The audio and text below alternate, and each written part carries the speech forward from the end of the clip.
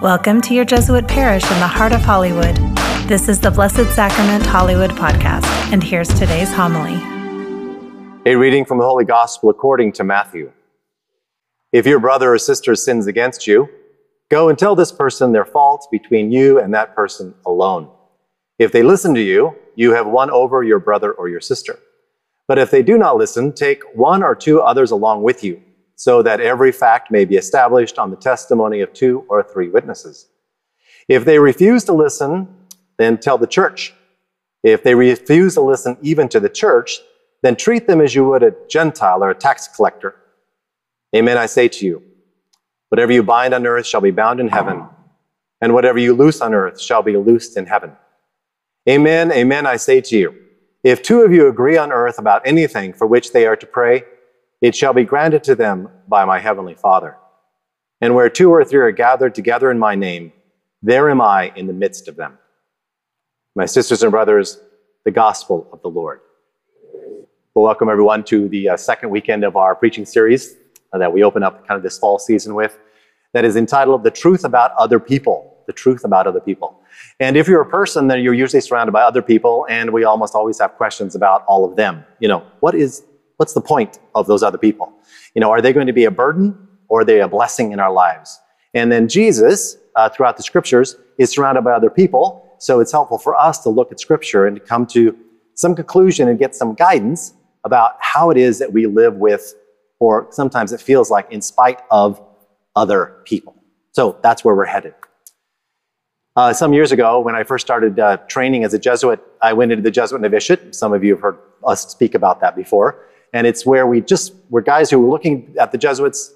They spend 2 years in kind of learning how the spirituality works, which is important, but also living kind of on top of each other for 2 years to see how that goes, right? Like, how do we start to learn how to get along with other people in a Christian context, in a religious community context?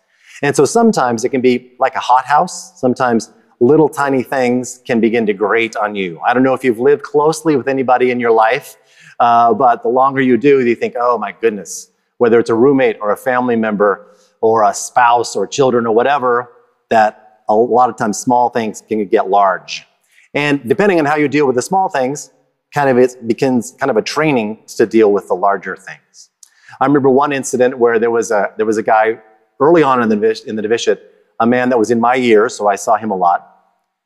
And it was not going great because he had this habit of interrupting all the time. Like, he would ask you a question, you start to answer it, and he would interrupt you. You think, okay, you'd be having a conversation, he'd show up and just interrupt. And this gets really tiresome. Maybe you've lived with this. And it just gets really exhausting. So what did I do? I started complaining about him to other people. Like the guys I was living, oh my God, he's a pain in the neck, that guy. He's always interrupting. And then I just started avoiding him. Just like, well, I'll just try to lead my life without him. I'll just make sure I'm never in the same room or the same small group or whatever it is. But it was, there were only 5 of us. So it was very hard to avoid him all the time. And then a couple months in, he left the novitiate for a variety of good reasons. That part of the novitiate is trying to figure out if you want to be a Jesuit or not, right? And he left the Jesuits. And I was in conversation with some of my brothers about this guy leaving, and they said, yeah, did you know that one of the problems that he was having is he had significant hearing loss. And I thought, well, maybe that's why he was interrupting. Maybe because he wasn't able to hear where we were in the conversation. I had a lot of time to think, maybe I could have dealt with that differently. Maybe I could have dealt with that situation of someone grating on me differently. Now, I know that I'm not the only one that has this situation, and maybe you think back, you've had an opportunity to act better than you did.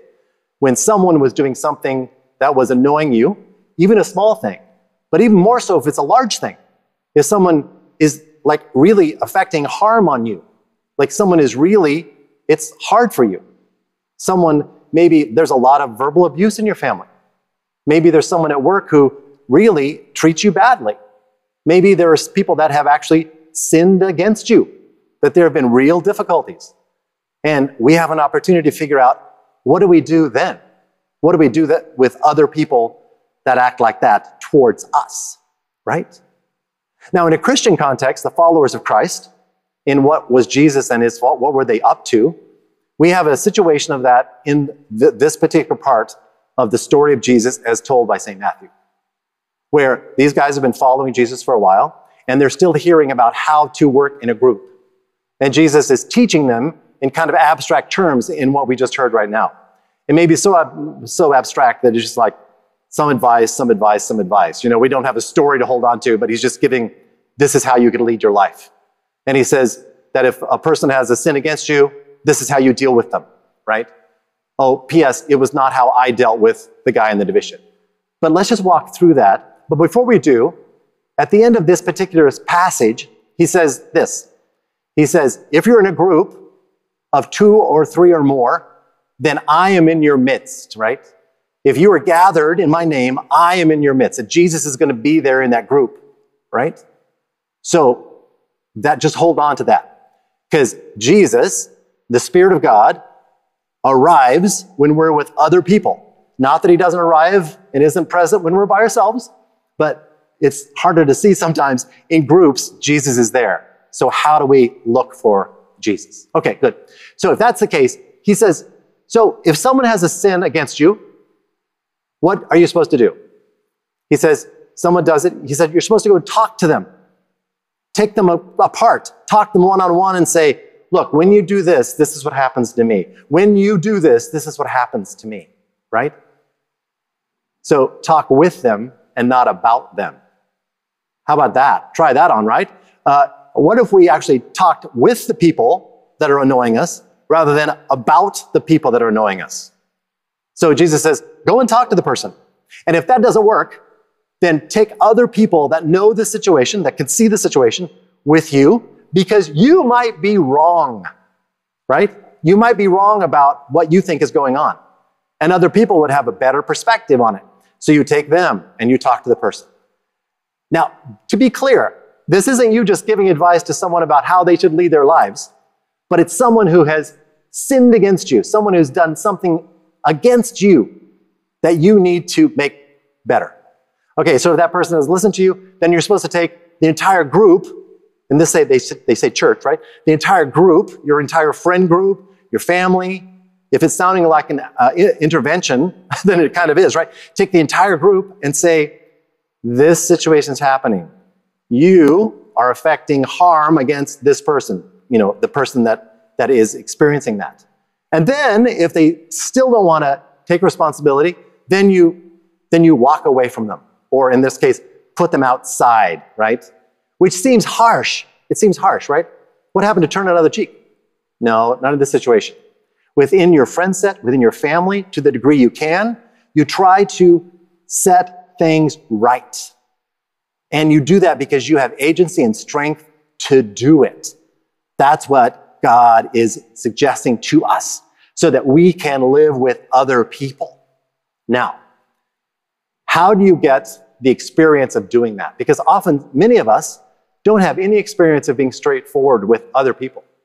We just don't have experience of when someone hurts us, we just kind of do all kinds of crazy stuff that doesn't make it better, rather than going and talking to them. Okay, so I suggest anybody that can join the Jesuits, because you're going to get a lot of experience if you do that.